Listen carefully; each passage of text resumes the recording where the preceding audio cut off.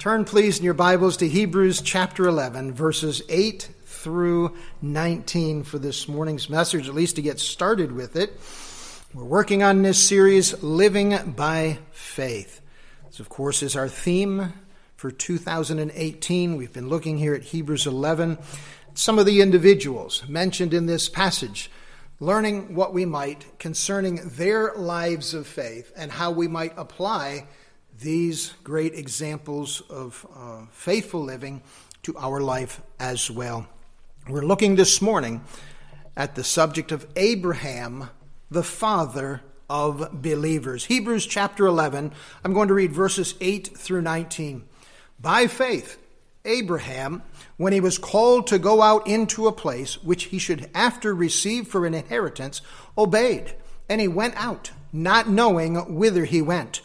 By faith he sojourned in the land of promise, as in a strange country, dwelling in tabernacles with Isaac and Jacob, the heirs with him of the same promise. For he looked for a city which hath foundations, whose builder and maker is God.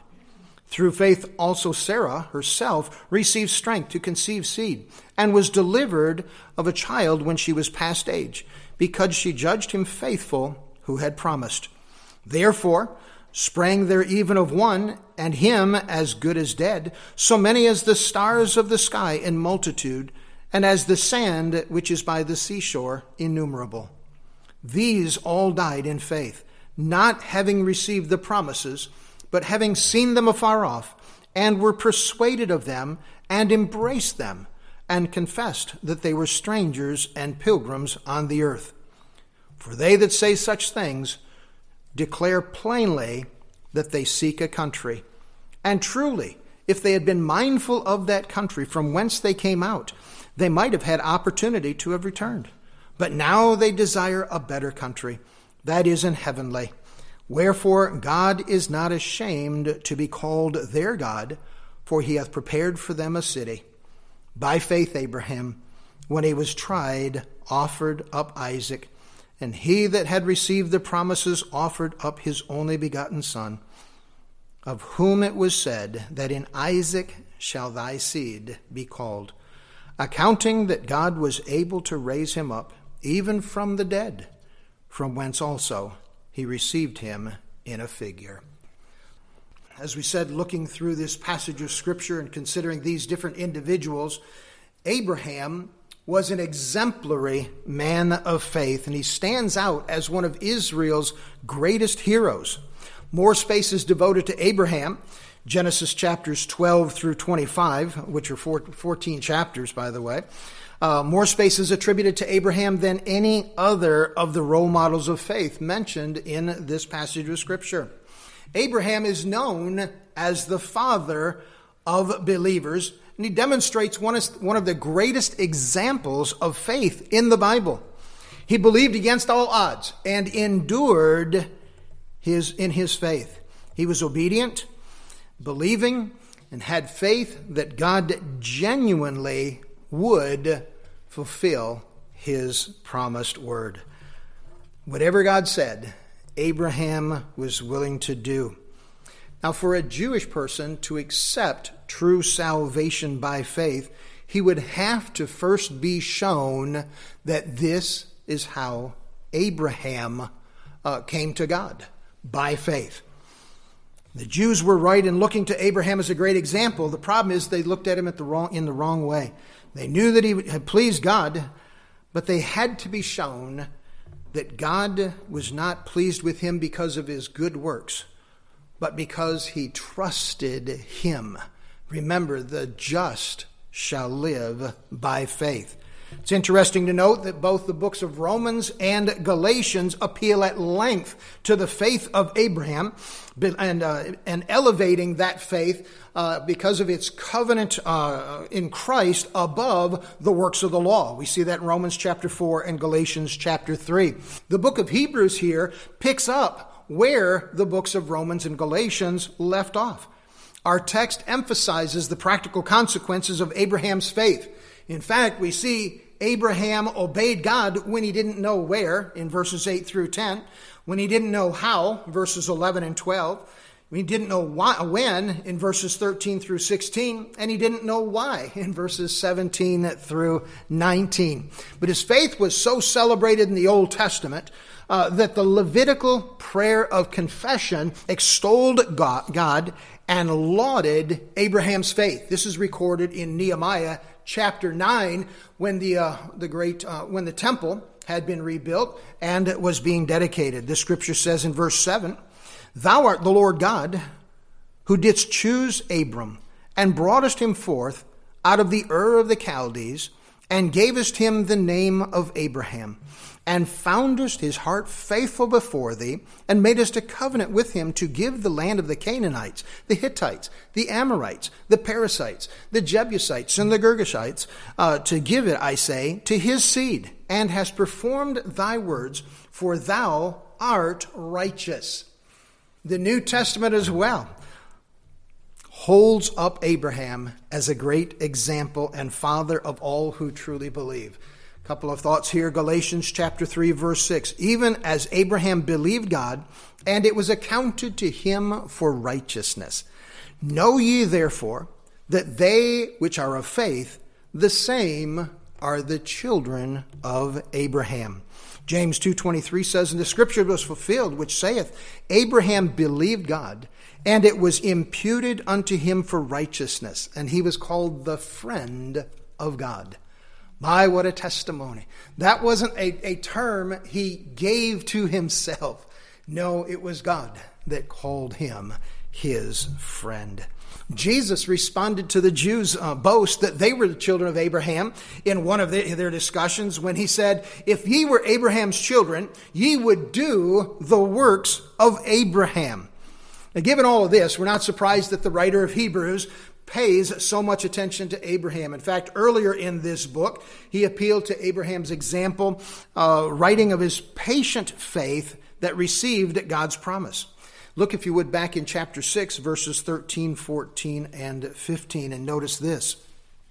Chapter 6, verse 13 says, "For when God made promise to Abraham, because he could swear by no greater, he sware by himself, saying, Surely, blessing I will bless thee, and multiplying I will multiply thee. And so, after he had patiently endured, he, Abraham, obtained the promise." Because there's so much said about Abraham in this passage, and because his life is so important to the context of this subject, living by faith, we're going to spend more than one Sunday on it. So I want to take just a few minutes to back up and help us to see who is this Abraham. We note that he was born Abram, the third son of Terah, and he was later named Abraham by God himself. Abraham grew up, and by the way, I'm going to refer to him most of the time as Abraham, rather than to try and go back and forth between Abram and Abraham. I don't want to be confusing, so I'm just letting you know now. We'll refer to him as Abraham. But he grew up in the Ur of the Chaldees, in the general region called Mesopotamia, between the Tigris and Euphrates rivers. This was a fertile land that was culturally advanced and located some 140 miles from where the future city of Babylon would be constructed. We don't know exactly when God first made himself known to this man, but what we do know is that prior to that time, he was a sinful heathen. He was raised in a home that was pagan, and he grew up in an unbelieving and idolatrous society. How do we know that? Remember, the Bible is always the best commentary on the Bible. Joshua 24, verse 2 says, "Joshua said unto all the people, Thus saith the Lord God of Israel, Your fathers dwelt on the other side of the flood in old time, even Terah, the father of Abraham, and the father of Nahor, and they served other gods." It was at the age of 70 that Abram, with his father, his family, and their household, left the Ur of the Chaldees and went some 300 miles north to the city of Haran. He abode there for 15 years. The cause of this move was a call from God, as recorded in Acts chapter 7, verses 2, 3, and 4. By the way, there is no mention of this first call of Abraham in the book of Genesis.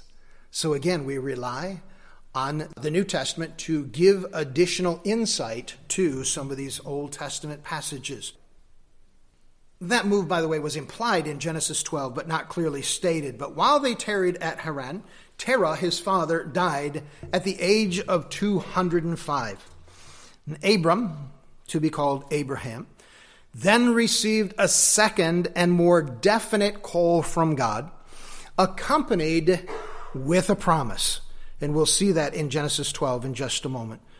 But trusting in God to guide him, Abraham left that land with his wife Sarai, his nephew Lot, and began his journey westward. We're going to look at the evidence of his faith as demonstrated throughout the remainder of his life, or throughout his life from that point forward. 5 things we're going to see as we look through this life of Abraham.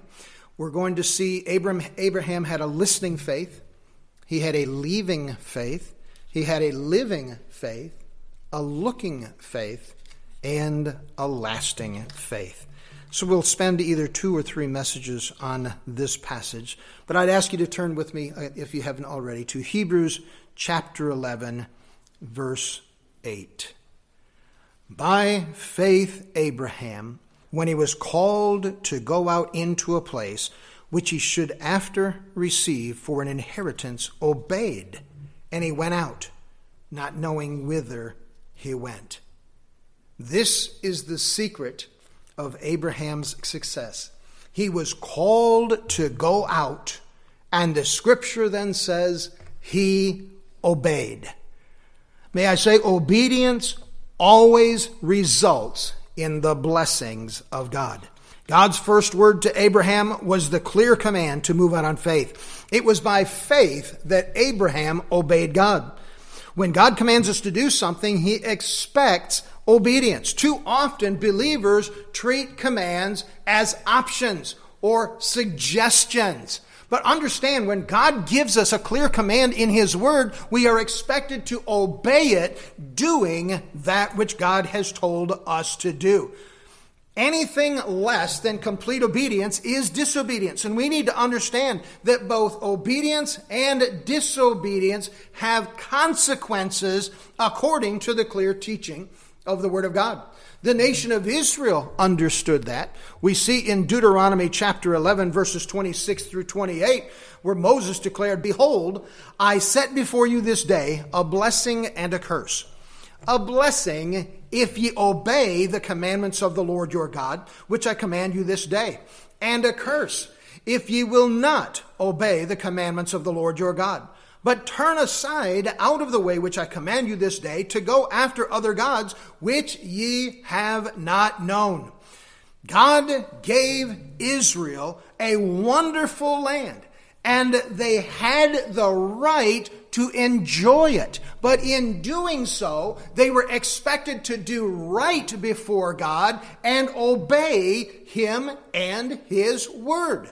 This is a principle set forth in the Word of God from the very Garden of Eden, and will continue all the way until the time that Christ returns. Let no one think that we can sin successfully. God says, you do right, I will bless you. You do wrong, I will curse you. The problem with people today is they like to establish their own guidelines, their own limitations, their own expectations, and they expect to be treated based on their own set of governing rules in their life. It doesn't work that way. You see, what's right for one person is right for another. What's wrong for one person is wrong for another. And this situational ethics that has been made so popular by people in our culture over the last few decades says, well, it might not be good for you to do this, but it's okay for me. After all, my circumstances are different. Beloved, God's word doesn't change. It doesn't excuse one person from doing wrong, and yet, on the other hand, condemn another for doing such. And by the way, the Scripture tells us if you offend the law in one point, you've broken the whole law. Bottom line is simple. God blesses those who obey and punishes those who disobey. Jesus dealt with this topic during his ministry. In Luke chapter 11, verse 28, we see, yea, rather, blessed are they that hear the word of God and keep it. Later in John 14:21, we see recorded, he that hath my commandments and keepeth them, he it is that loveth me. And he that loveth me shall be loved of my Father, and I will love him and manifest myself to him. As I mentioned, obedience is a principle that God established in the Garden of Eden. Genesis chapter 2, verse 16 says, and the Lord God commanded the man, saying, of every tree of the garden thou mayest freely eat, but of the tree of the knowledge of good and evil thou shalt not eat of it, for the day that thou eatest thereof thou shalt surely die. God gave a command, and God expected Adam to honor and obey that command. And God made it quite clear that if he did not, there would be consequences associated with his disobedience. In fact, would you turn there to Genesis? I want you to see something in this passage of Scripture. Well, just a sidebar here. Genesis chapter 2, that passage that we just looked at. I'll let you get there. Genesis 2, 16 and 17. Which I just wrote. Just read, excuse me. Somebody wrote it before me. But anyway, Genesis 2, 16 and 17. That was what we just read. Verse 18, notice what it says. And the Lord God said, it is not good that the man should be alone. I will make him an help meet for him. And out of the ground the Lord formed every beast, and so on. And we see that at the end of the chapter, we have the description of God's creating Eve. What's interesting is Eve wasn't present when God gave that command to Adam, according to the context here. Therefore, once Eve was created, it was Adam's responsibility to pass on to her God's word.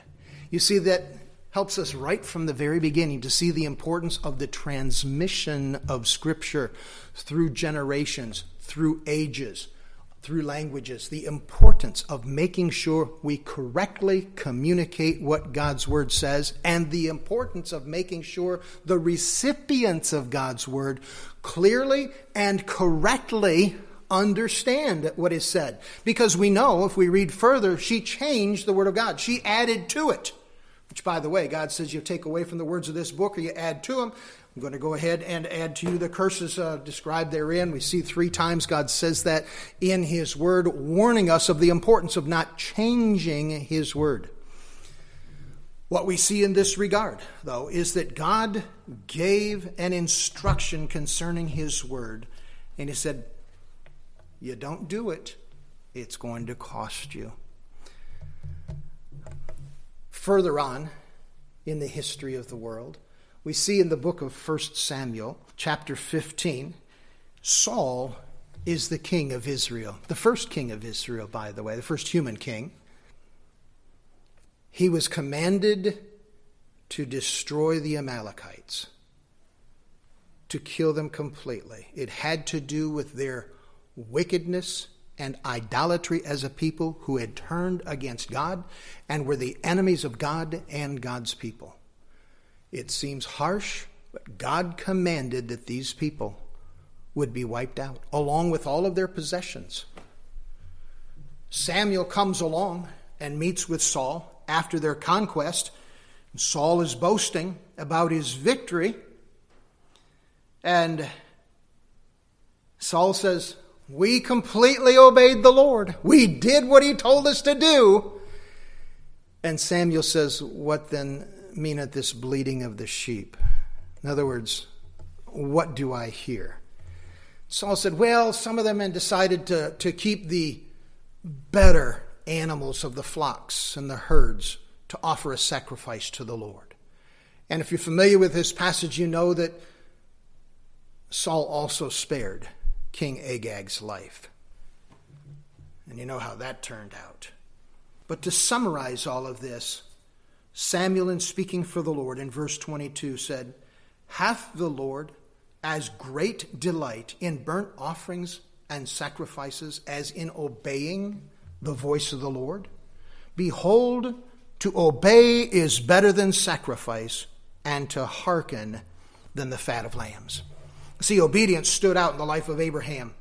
God told him to move on. There was no kicking and screaming, no hesitation, no complaint about the distance of the trip, no whining about what he had to give up, no demand for an explanation. God said, go. Abraham said, I'm on my way. That is a picture of complete obedience. That is a wonderful picture of faith in the Lord. Again, God blesses obedience. A little boy, about 8 years old, story is told, was quite a mischievous tyke, which is not unusual for 8-year-old boys. But he liked pulling things out of the kitchen cabinets and cupboards, and he'd play with them around the house and make noise with them. He just had a big time with all of that. But his mother found it necessary to constantly be picking up after him and cleaning up. And finally, she got tired of tripping over all this stuff. She got tired of picking up. She got tired of telling him to put it away, and he wouldn't do it. She said, no more. We're done with that. Stop taking things out of the kitchen cabinets and playing with them. Well, he liked playing with paper grocery bags. All of us remember what those are. So he liked coloring on them. He liked making masks. He liked wearing them. He liked carrying things around in the house in them. So she did allow him to do that, but she said, you have to put them away when you're done. He did fine for a little while, and then before long, back to usual. They were everywhere. Crayons everywhere, his toys everywhere. And so she said, that's it. No more. So she went looking for him. She was going to deal with this. And she found him in the living room, sitting at the piano, playing a hymn and singing a song. And so she fussed at him. She said, you need to get in there and put everything away. He said, no, Mommy, I'd rather sing. His dad piped up and said this, son, it's no good to sing God's praise if you're disobedient. That's a simple lesson, but actually a very powerful one. If only we would get a handle on this great truth, that when we are being disobedient to the Lord, our fellowship with Him is broken. Now, just to clarify, every one of us sin. Every person, saved or not, still has to deal with this old Adamic nature, the sinful nature with which we are born. The Bible tells us we are born into this world in sin. And just because we get saved doesn't mean that sinful nature is eradicated. It doesn't mean it's eliminated. It doesn't mean it's done away with. Some say, well, we no longer have to live with sin. Well, no, that's true. We do. I am thankful, though, the Scripture says if we confess our sins, He's faithful and just to forgive us our sins and to cleanse us from all unrighteousness. That's a wonderful blessing to know that God encourages His children to constantly be in fellowship with Him. But when we sin, that doesn't change our relationship with our Heavenly Father. We are still a child of God. A disobedient child, but nonetheless a child. Well, when we are disobedient, we have a responsibility to confess that sin to the Lord and ask Him to forgive us so that our fellowship can be restored. A number of us here are married. I'll put it in this way. Every now and then, things between you and your spouse might get a little tense. That sweet fellowship isn't actually at the top of either of your list. You find yourself at odds with one another. When that happens,